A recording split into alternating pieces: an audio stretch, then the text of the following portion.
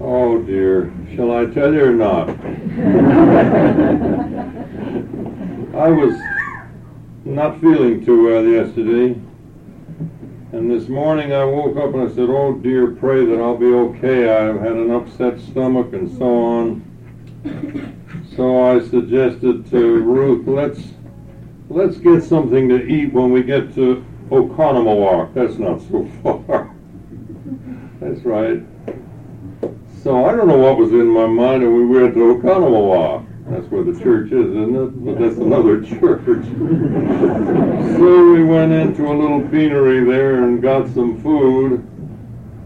And I said, we're a little early yet. I've got some time. Let's just sit in the car and look at the Bible a little first. And Ruthie got out the letter that was there. She said, Oconomowoc? I said, what in the world am I doing in Oconomowoc? I know good and well it's the Falls Bible Church. That couldn't be in Oconomowoc. So here we are. Please forgive us and understand. And the worst of it is, I don't know now whether that was old age or whether I just wasn't feeling well. So at any rate, the Bible says, forgive one another from the heart, so please do that. Oh, I don't know what to tell you about Berean Bible Society. The Lord has really been good to us. It's a big task, I'm sure the biggest I have ever undertaken, to write a commentary on Romans. That's not the easiest book in the world, though it is a wonderful book full of thrills. But still, we have Brother Jordan with us now, and he's such a great help. But still, the buck stops here, you know. And when there are problems or difficult letters and so on, generally it's Mr. Stam. So it's hard sometimes and a little frustrating to get the time, and we still should. Thank the Lord we have much more now than we did, and I'm well past the 8th chapter. I won't tell you how far, but well past the 8th chapter because I'm going to speak on part of the 8th chapter this morning. But the Lord's been good to us. We've gotten letters that are just so wonderful lately. 2 pastors, brand new pastors, coming to rejoice in the message of grace, hope to be at the Berean Bible Fellowship Conference in June. And we've just got somebody to take Ricky Kurt's place. I think you read in the Searchlight that Brother Kurt, he is called now to a full-time ministry. And he's been a real help to us, a wonderful lad. And but thank the Lord, we already have somebody, and somebody we think is just going to fit in beautifully into a very difficult job. So we're very grateful. There's much more we could tell you. If you don't receive the Berean Searchlight, all you have to do is ask, or write your name and address down on a piece of paper, but write clearly. Those people down there can't read very well, so try to write just as clearly as you can. You know, I had never dreamed in all my wildest dreams, I never would have thought that I'd be someday occupying the same platform as our beloved Brother Paul. I had never thought that. But thank God you have a Paul here that stands like our beloved Brother Paul did, another beloved brother. And it's just very nice to be with you. And I'm sorry if I caused you any anxiety. I didn't mean to. And we'll try to forget it all as we go into the 8th of Romans. Did you have scripture reading? Yeah. You didn't. All right. Let's go to Romans 8 then. And relax now. And read from the 31st verse to the end. Let's read it responsibly. I'll read verse 31, you 32, and so on. What shall we then say to these things? If God be for us, who can be against us? He that spared not his own Son, but delivered him up for us all, how shall he not with him also forgive us all things? Who shall lay anything to the charge of God's elect? It is God that justifieth. Who is he that condemneth? It is Christ that died, yea, rather, that is risen again, who is even at the right hand of God, who also maketh intercession for us. Who shall separate us from the love of Christ? shall tribulation, or distress, or persecution, or famine, or nakedness, or peril, or sword? As it is written, for thy sake we are killed all the day long. We are accounted as sheep for the slaughter. Nay, in all these things we are more than conquerors through him that loved us.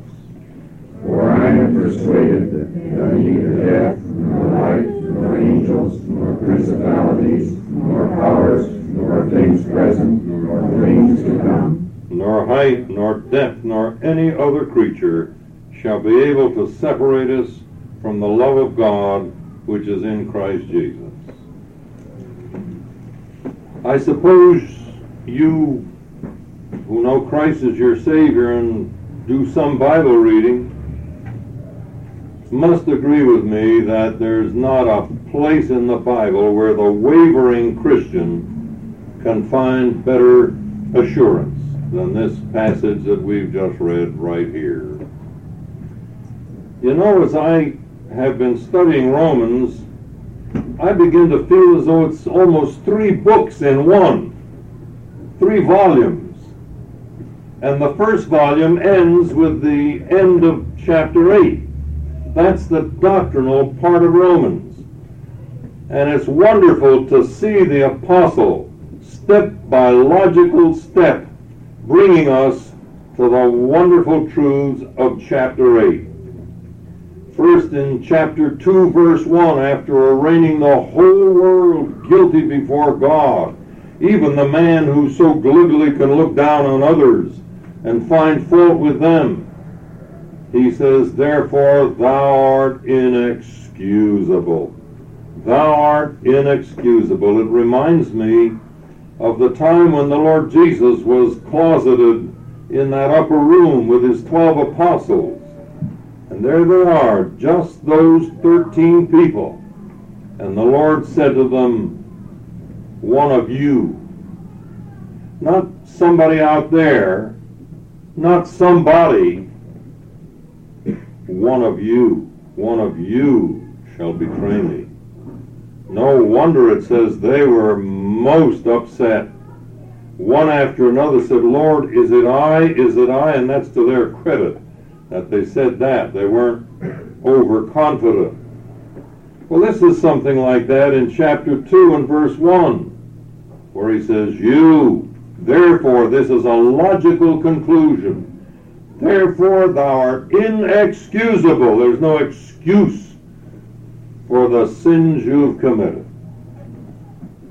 Then in chapter 3, verse 20, therefore, by the deeds of the law there shall no flesh be justified in his sight. What good if I break one law and keep another? What if the policeman has me for speeding and says, well, I was just at a parking meter and I didn't stay overtime, you know. Well, that doesn't erase the wrong that I've done. A man has killed somebody and says, I promise never to do it again. And in fact, I've never done it, never before. That doesn't make any difference. You've broken the law, and therefore there is no justification by the deeds of the law. And then that wonderful passage from Romans 3:21 to 28 tells us, but now the righteousness of God without the law is manifested. And he tells about Christ's righteousness, his righteous act at Calvary, and his righteousness imputed to us. And he comes to the next conclusion. Therefore we conclude that a man is justified by faith without the deeds of the law. And you can hardly want a more wonderful passage of Romans as far as salvation is concerned than chapter 3:21 through 5:1, and even through chapter 5. Chapter 5, he comes to the next conclusion. Therefore, being justified by faith, we have peace with God. I was only a young lad when I was saved, 14 years of age, but I remember that day very well. In those days, you know, missing ingredient in evangelism was not missing. They did preach conviction of sin. They did preach the condemnation of sin. And one day, I'll never forget it, I went to hear a blind evangelist at the Star of Hope Mission. His name was Houston. And, he told us. He read that passage in Revelation 20 where the unbelieving, the fearful and the unbelieving and the abominable and so on will be cast into the lake of fire. And he asked, why does this begin with the word the fearful? Why do the fearful head the list? And he showed how that word meant the cowards. And he says, if you're not saved tonight, you're a coward. You won't face up to your condition. You won't face up to the fact that you are on your way to hell. And he really told us that night. And my brother and I, my brother's 16 and I 14, just about a year and a half apart, we were really under conviction. And we were so afraid that we might have to sit through the invitation that we both went out during the last hymn and we left and started on our way home. We were so under conviction we didn't say a word to each other. But I'll tell you what happened when Dad got home. One of the, these women in the area used to have sort of a club. If I saw one of your boys do something wrong, I'd call you up and tell you, you see. So this woman called up and my dad answered and said, Mr. Stam, I'm awfully sorry to have to tell you this, but I think you'd want to know.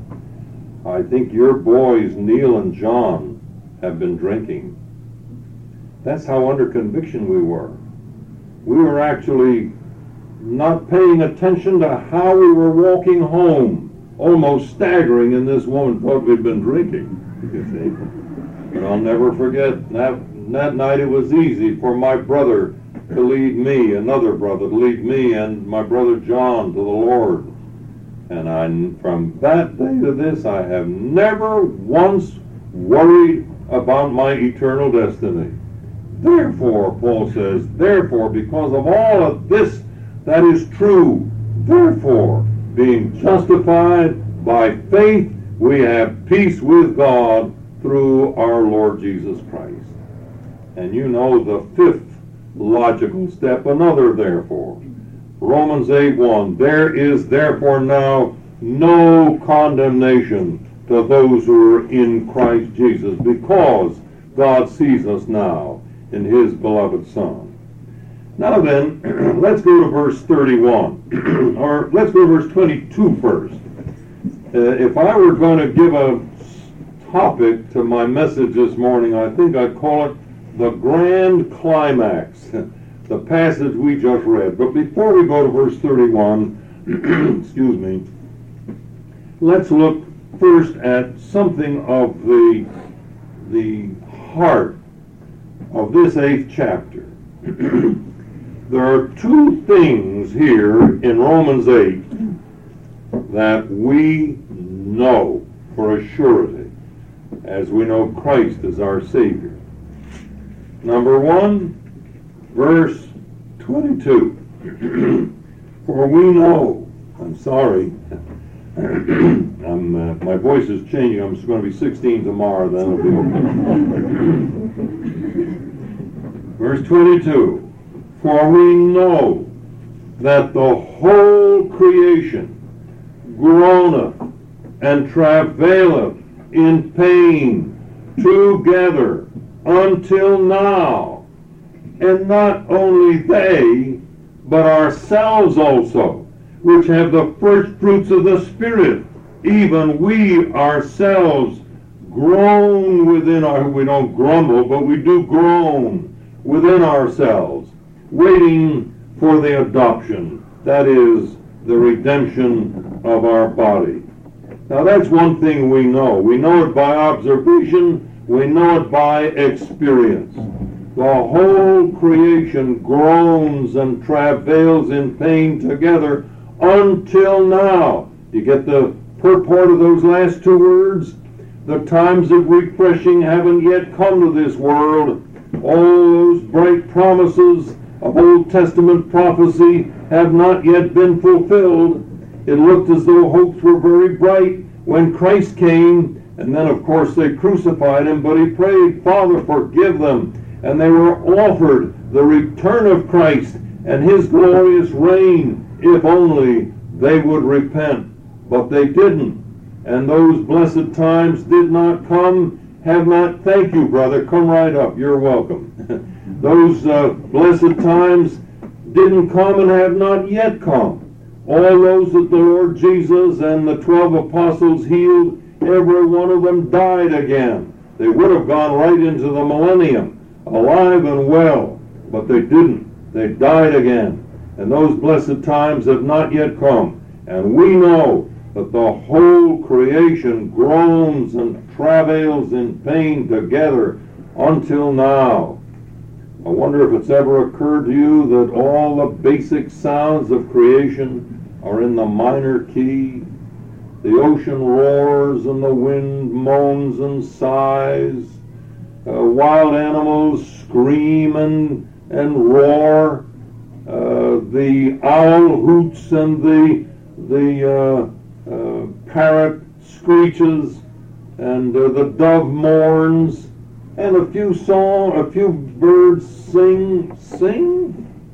The only few bars, it's always the same, I know that, because my wife always loved biology, and she hears a cardinal when nobody else does, and she whistles back at them, and they whistle back at her, believe it or not. But they don't really sing. They don't have happy hearts. It's just part of their makeup. This whole creation, beloved, still groans and travails in pain, and not only they, but we also, which have the first fruits of the Spirit. God has left us in this world with all the troubles that other people bear, practically all of them, so that we might be in so much better situation to witness to them. Well, that's one thing we know. But there's another thing we know, verse 28. Turn please to verse 28. Thank you. We know that all things work together, and beloved, not by chance, by design. All things work together not luckily, but designedly, purposely. All things work together for good to them that love God, to them who are the called according to his purpose. Isn't that wonderful, in all this turmoil and sadness and trouble and gloom and despair and hatred and all that, that we know that God is working everything out for our good as well as for his own glory. And Brother Drew, Pastor Edward Drew of Patterson, New Jersey, many years ago told a story that I haven't forgotten. A young man had a fine position in an organization that had outposts in many parts of the world, even in the Arctic zone. And one day the board of directors called him in, and they said to him, we want you to go up to our northernmost outpost. You're going to have to use plane and ship and train, and the last part, dog sled. Oh, he said, that's a challenge. When? They said, we want you to start tomorrow. Tomorrow, he said. Well, I don't have the slightest idea how to prepare for such a journey. I don't know what clothing to wear. Of course, I haven't made any reservations for any travel. They said, we know you don't know, but we do. And every bit of it has been planned right to the end of the journey and back. So don't you worry, you just be ready tomorrow. Well, it's that way with us, isn't it? Thank the Lord, he's planned every bit of the journey for us. He's working all things together for good to them that love God and to them who are the called according to his purpose. But notice, please, here, he says this in verse 31, that's really the beginning of our challenge. of our grand climax, who shall lay anything to the charge of God's elect? And it's something like that in verse 8. We know, we don't have to guess or wonder or pray that God will work things out for our good. We know it. We know it by faith. His word assures us that it's so. And the little illustration I gave you is really, it falters. It's not enough.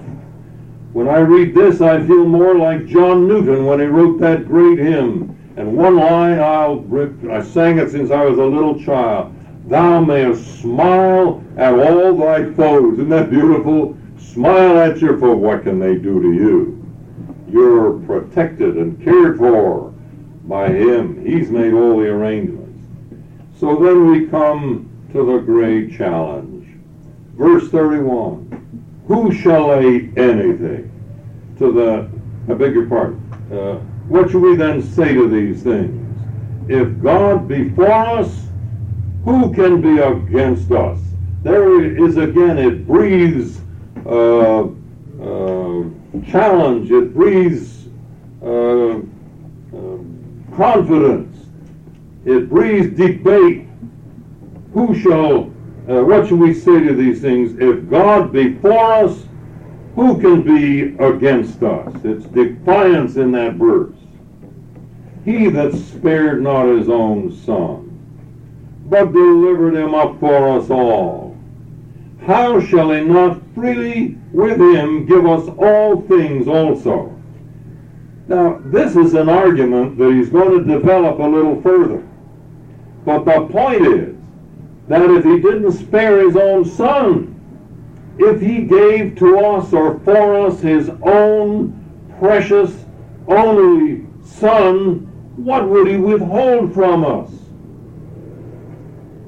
He that spared not his own son. Really, in this verse, there are several pairs of phrases.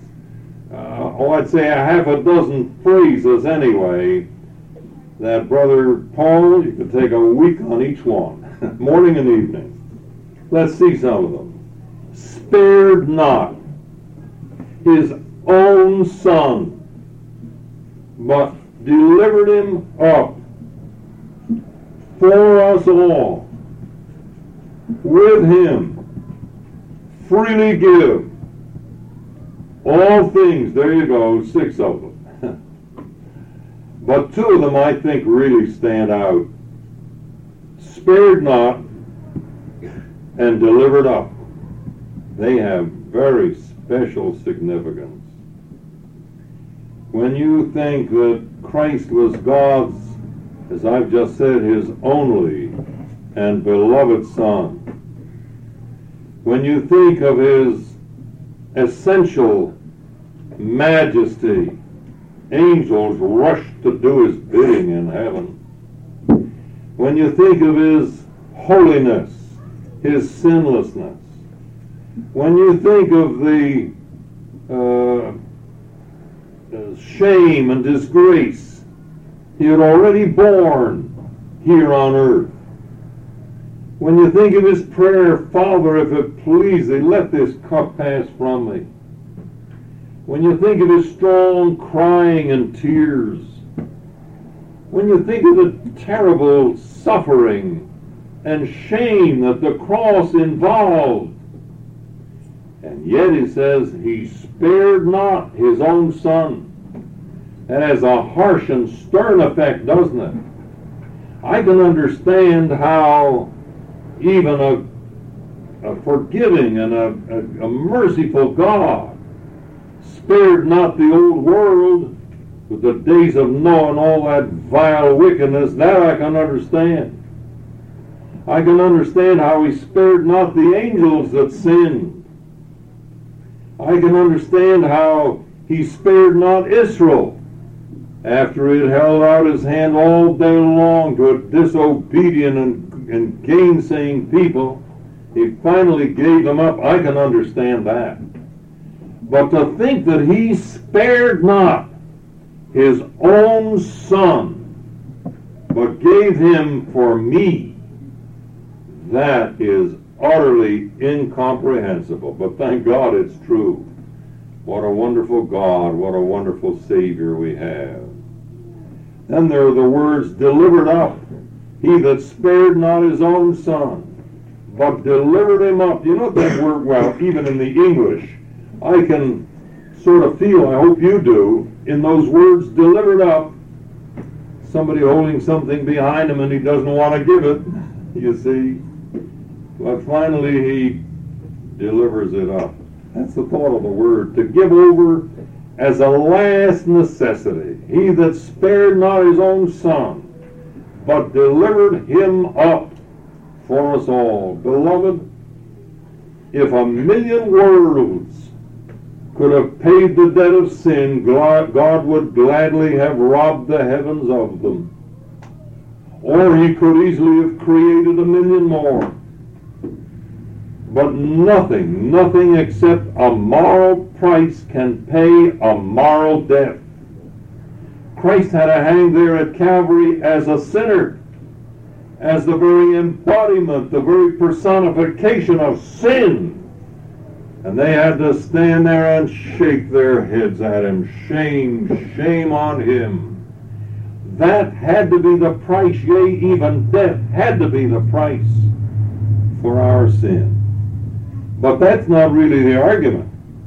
The argument is, he that spared not his own son, but delivered him up for us all, how shall he not with him also freely give us all things? What would he withhold from us, beloved? Let's remember it when we pray. Let's be more childlike in our praying, knowing that he wants to do what is best for us. The trouble is that often, so very often, we don't know what to pray for. Verse 27 says, we know not what we should pray for as we ought. That's what we don't know. But we do know that he's working it all out for our good. So let's obey Philippians 4, 6, and 7. Don't be anxious about anything, but in everything, by prayer and supplication, already giving thanks with thanksgiving, let your requests be made known unto God, and what? And whatever you ask for in faith, he will give you? No, thank the Lord. That would be tragedy today, wouldn't it? No. He says, and the peace of God that passeth understanding will keep, will guard, will garrison your hearts and minds through Christ Jesus. Well, then let's go on here. He says, who shall lay anything to the charge of God's elect? In verse 33. Who shall lay anything to the charge of God's elect? It is God that justifieth. What matter what anybody else said? What matter if the devil accuses, and he does, he's the accuser of the brethren. What matter if the law condemns? Christ says, why, I nailed that to the cross. I took it out of the way. It was against you. It was contrary to you. And I took it out of the way, nailing it to my cross. And as to the devil, I made a show of him openly, triumphing over him at Calvary. Read it in Colossians 2, 14 and 15. And what if our hearts and minds join in condemning us? Then we need this passage here. Who shall lay anything to the charge of God's elect? It is God that justifieth. I don't understand it. How such love was extended to me, I don't understand it, but I know it, I believe it, and the joy has filled my heart. Who is he that condemneth? Now, please notice in verses 33 and 34, we have a fourfold assurance. Listen. Who shall lay anything to the charge of God's elect? Number one, it's God that justifieth. Number two, Christ died. Would he condemn you? He paid the debt of your sin. It is Christ that died. Number three, yea rather, that is risen again. We had an old man used to preach to us in the Star of Hope mission. It seated 900, and it would be jammed full when old James McKendrick preached. He was so simple, but that's what got the crowds. They understood him. He wasn't like some of these theologians, oh, he's so deep because he couldn't make himself understood. But James McKendrick could. And he'd say, now tonight, I'm going to speak to you on how God puts our sins away. And then tomorrow night, how he puts our doubts and fears away. Simple as that, and his messages were simple, but he was greatly, greatly used. And he used to preach on this passage. Who is he that condemneth? Christ died. Yea, rather, he's risen again. And here's what made me think of James McKendrick. He used to say, Christ died to pay the debt, and he rose to prove that the debt was paid. The death of Christ is the payment. His resurrection is the receipt. And that's true. It's as simple as that. So then, here you have it. It's God that justifies. Christ died. Yea, rather, he's risen again. But more than that, he's also at the right hand of God and maketh intercession for us. That's a beautiful truth, beloved. Christ at the right hand of God making intercession for us. You say, why? Why does he have to make intercession for us? I thought God himself justified us. Wouldn't the Father keep us secure if Christ didn't pray for us? It's wonderful to understand the nature of his intercession. Hebrews 9:24 says, he appears at the right hand of God for us. His very presence there is a strong plea in my behalf and yours, beloved. Hebrews 7:25, he is able to save unto the uttermost them that come unto God by him, seeing he ever liveth to make intercession for them. His very being there, his very presence at God's right hand is powerful intercession. 5 bleeding wounds he bears, said John Wesley. 5 bleeding wounds he bears, received at Calvary. They pour effectual prayers. They strongly plead for me. Forgive him. Oh, forgive, they cry, nor let that ransomed sinner die. You see, those wounds, and he's the only one in heaven that'll have the marks of sin or the marks of suffering on him. Christ alone, he'll be there with nail-pierced hands. But those are the hands that have pleaded our security in Christ. Well, there's so much to say, and that clock does go. Well, I'm sorry, but it's all right. But you know, there are many, I'm sorry for them, and if any of you are here, please, I don't mean to be facetious at all, but I'm sorry if you don't see the great truth of the believer's eternal security in Christ. But some have thought that's a dangerous doctrine. Then people can live like they want to. So on. They don't understand it, really. But I've noticed this. I could name you 3 people right now whom I have known who have argued against the security of the believer. Oh, every verse you give them, they counter with something else. They were sure that we were not just eternally secure in Christ. But do you know what? The 3 that I'm thinking of all came to see it when they got to verse 35. Years ago, we had a Christian training cruise up the Hudson River. 34 young men between 18 and 25. And the rest of us preachers, we were captain and first mate and all. We were in the Navy for a while. You didn't know that. But anyway, we went up that beautiful Hudson River, and there was one lad could not see eternal security. And he fought it tooth and nail. He was kind and gracious, but he could not see it. He thought that was so dangerous. Then Christians would go out and live just any kind of life. that a sinner might want to lead. Well, one night we had a meeting planned for Yonkers along the Hudson in New York. And a lot of fundamentalist churches were joining. And the city had been so helpful. They fixed the whole park up. The seats were like a church, these park benches. And they had a pavilion there, and they put a piano on it for us, and we had a great, great time. The Lord was with us in a special way. But this young lad had not gone along. It was his turn to wash the dishes that night. And he said, no, we wanted him to come. But he said, no, when it's your turn, you do it. It's my turn tonight, I do it. And we couldn't persuade him. He had to do those dishes. But the Lord was in it. The Lord was working all things out for his good, that's certain. Because we came back all excited and thrilled about the meeting, and I can still see the fellows as they jumped aboard ship. It was an old sub-chaser. We had altered it and fixed it up into a place where it had about 40 beds, But they jumped aboard, and this lad had been sitting under a light reading his New Testament. And when the fellows jumped aboard, they were saying, "Oh, we wish you'd been there, Tom." Tom looked up and was almost crying.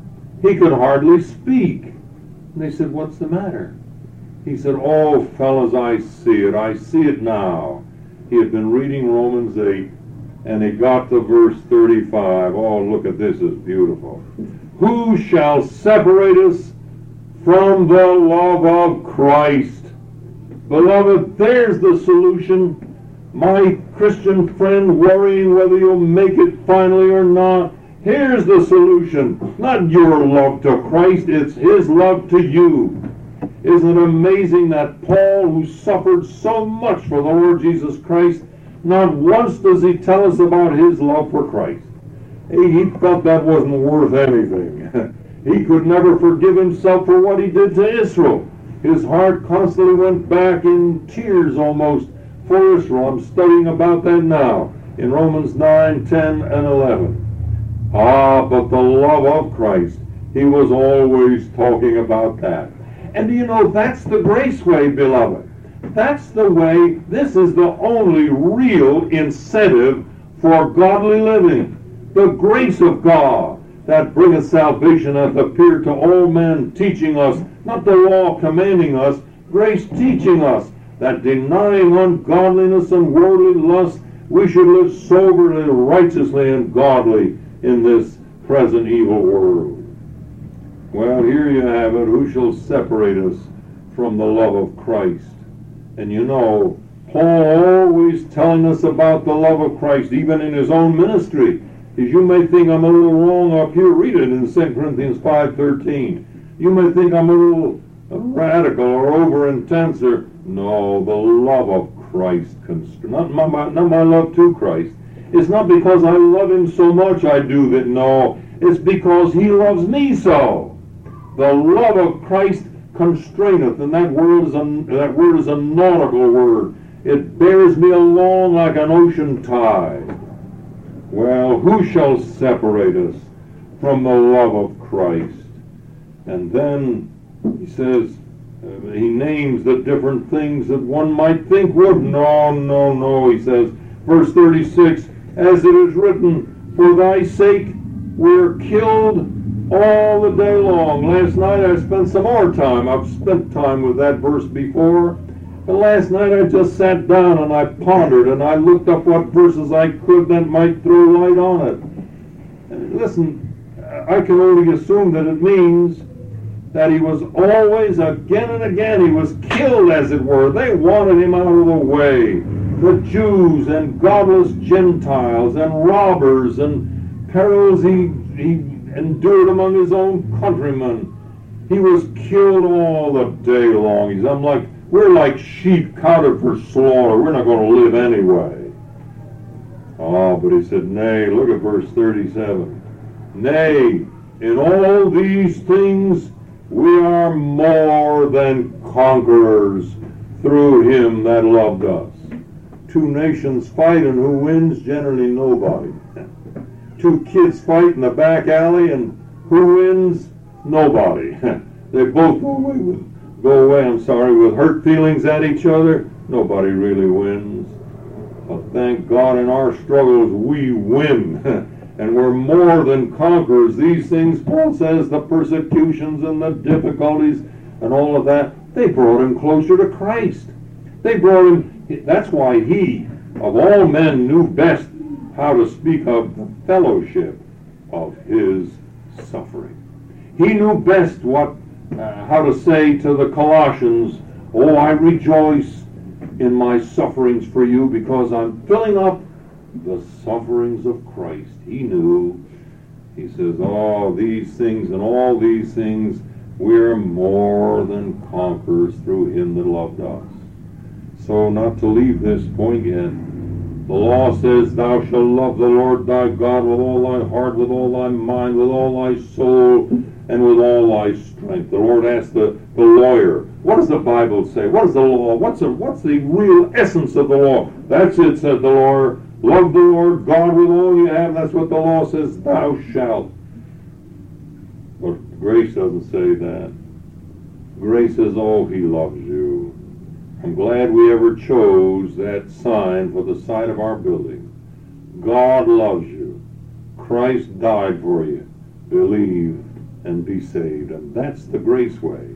We go to the lost and we say, whatever your sin, whatever your depravity, God loves you.